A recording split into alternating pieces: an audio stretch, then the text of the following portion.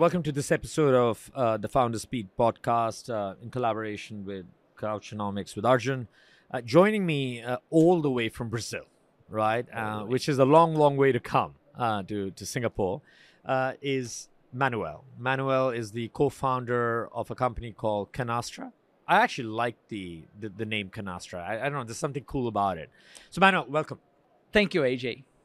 So, I guess welcome to Singapore, welcome to SFF. I hope you're having a good time. I'm do. Yeah. All right. So just quickly, right, as I was talking to you before we started, the conversation is not going to be about Kanastra, right? The conversation is going to be about Manuel as a founder, right? So I'm going to pose a very open question to you, right? Okay. Which is which is a conversation starter. You Imagine we're sitting at a coffee shop with a yellow table. Right. There's no coffee, but just imagine. We could have coffee, Brazilian coffee. Right? We could have Brazilian coffee, right? Although Colombian I prefer. All right. Talk to me a little bit about how did you start as a founder? Give me a bit of a story of how you have sort of come on this journey of being a founder. And then, give me a couple of events or a couple of instances over that journey which have sort of shaped you into the entrepreneur that you are today. Good questions. So the first one, how it all started.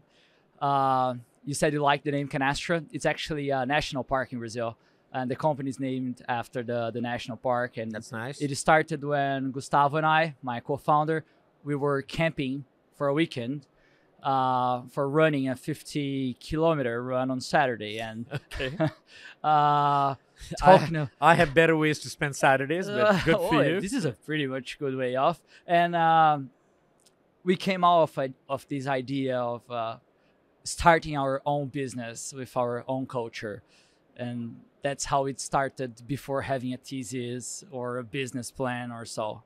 And how long did you know Gustav before that? We're best friends since university. Okay. And at the time, that was 8 years, 7 years. And how long have you guys been together working on this business? On this business for 2 years, but we've had the previous business. So in total, 4 years working together as co-founders. Okay, so let's talk about the first business, right? So let's talk about, how did you guys, so obviously you started, I guess the first business you started out of the national park. Yeah. Right. Yeah. And that obviously went through a period. What did you shut it down? Did you sell it? What happened? So yeah, we sell it to the other partners we had at the time. It wasn't a VC backed business. So this is actually one good thing in comparison to what we are having now with Kanastra. So it wasn't a VC backed, it was a bootstrap business. So it helps you to learn how to manage the company with not a lot of money in your bank account, right? Okay. And that you sold, and then 2 years ago you guys started Kanastra. And then almost 2 years ago we found Kanastra. Okay. Yeah. So if I asked you a very simple question, Manuel 1.0, Manuel 2.0, what has changed about you as a founder? Well, that's a very good question. I think at the beginning, you believe things are going to be easier, right? It's all about a dream. And I think it actually helps you to start or the rise. I think if most founders knew what they would face, it's very hard to take the decision of living a stable career you have. So Manuel at first was pretty much of a dreamer, and now it's a mixture of a dreamer and a doer that we must be right every day. And is it hard to strike that balance? I think it isn't actually. I think that's the part of being a founder, to be a mixture of a dreamer and a doer. And you don't lose the ability of dream every night on how far you want to be. And at the same time, you don't lose the ability to wake up and be a doer in the morning and do things, and most of the times, hard things you need to do for the day. So I get it, right? So it's the conviction, the desire to succeed. They want to actually achieve what you have said, right? But let's go a little bit deeper into into the person here, right? So Ah. what are the sort of qualities, what are the behaviors that you had to either build or create, or they were lying quietly silent in your body and in your psychology, and you had to bring out? So talk about the evolution of the person.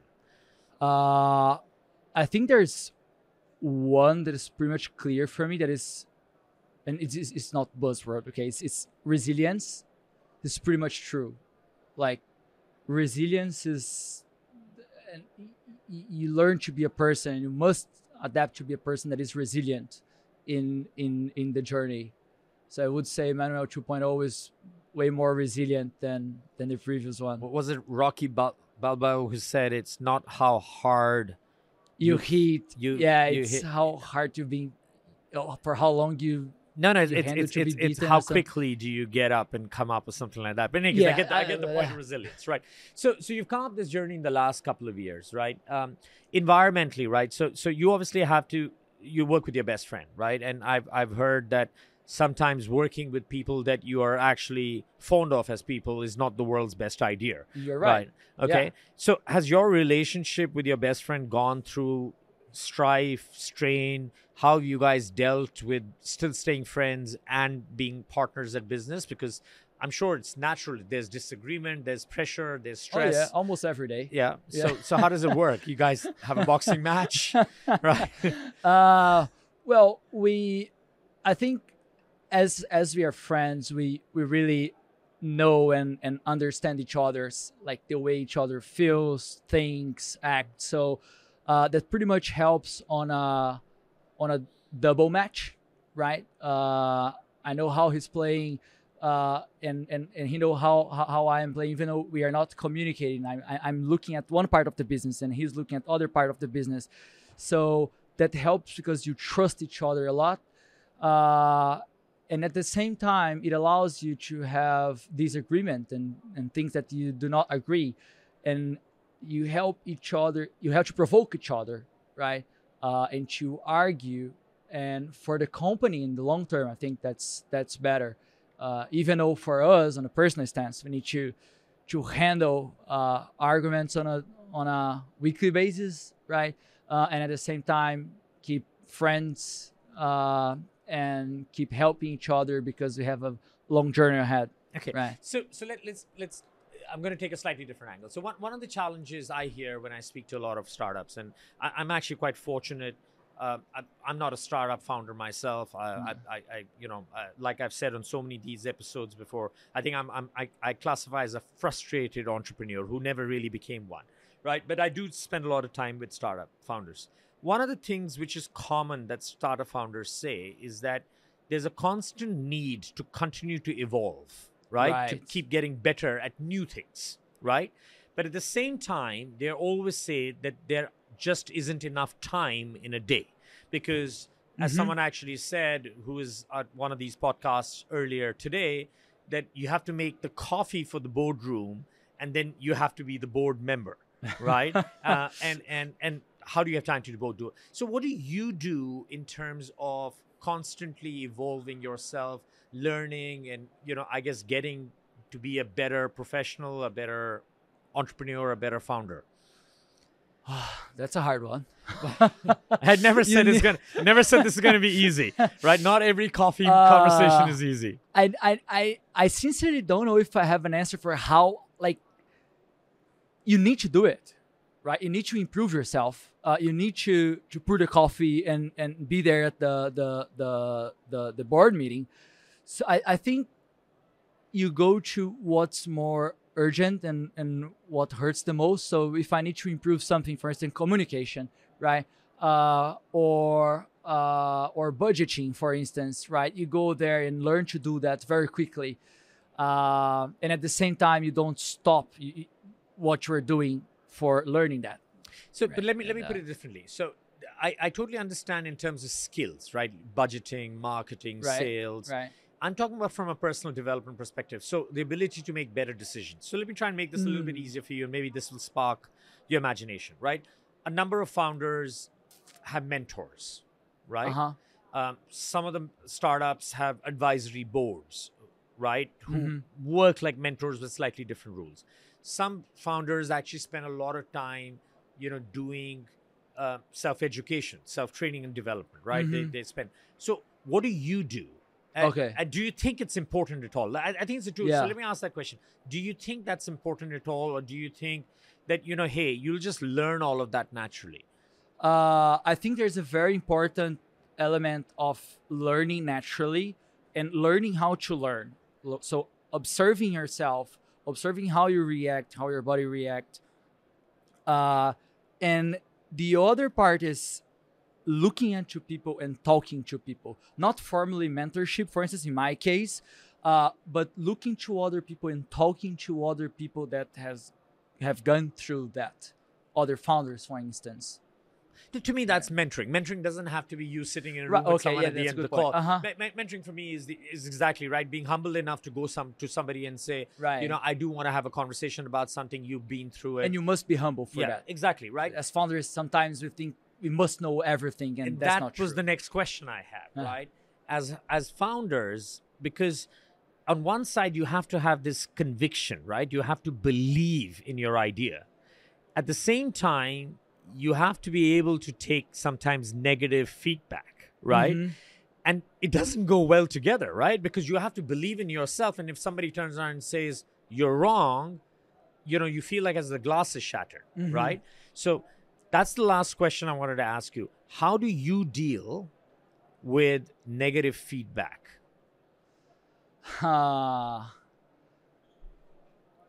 I think dealing with negative feedback is, at the first glance, is never amazing, right? You receive a negative feedback, oh, great.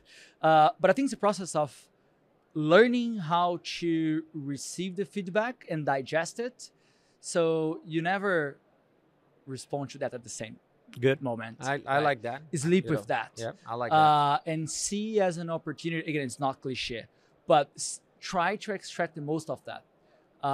You're going to grow with the negative feedback. It's much more valuable than only positive feedbacks. It's very easy. Everyone's saying, the company's going great. You guys are doing great. But that's not what pushes you forward, what makes you grow. Those are negative feedbacks that makes you grow the most. I like what you just said. We're unfortunately out of time, right? We had a quality time. Right. We, enjoy your time in Singapore. Is this the first time you're here? The second time.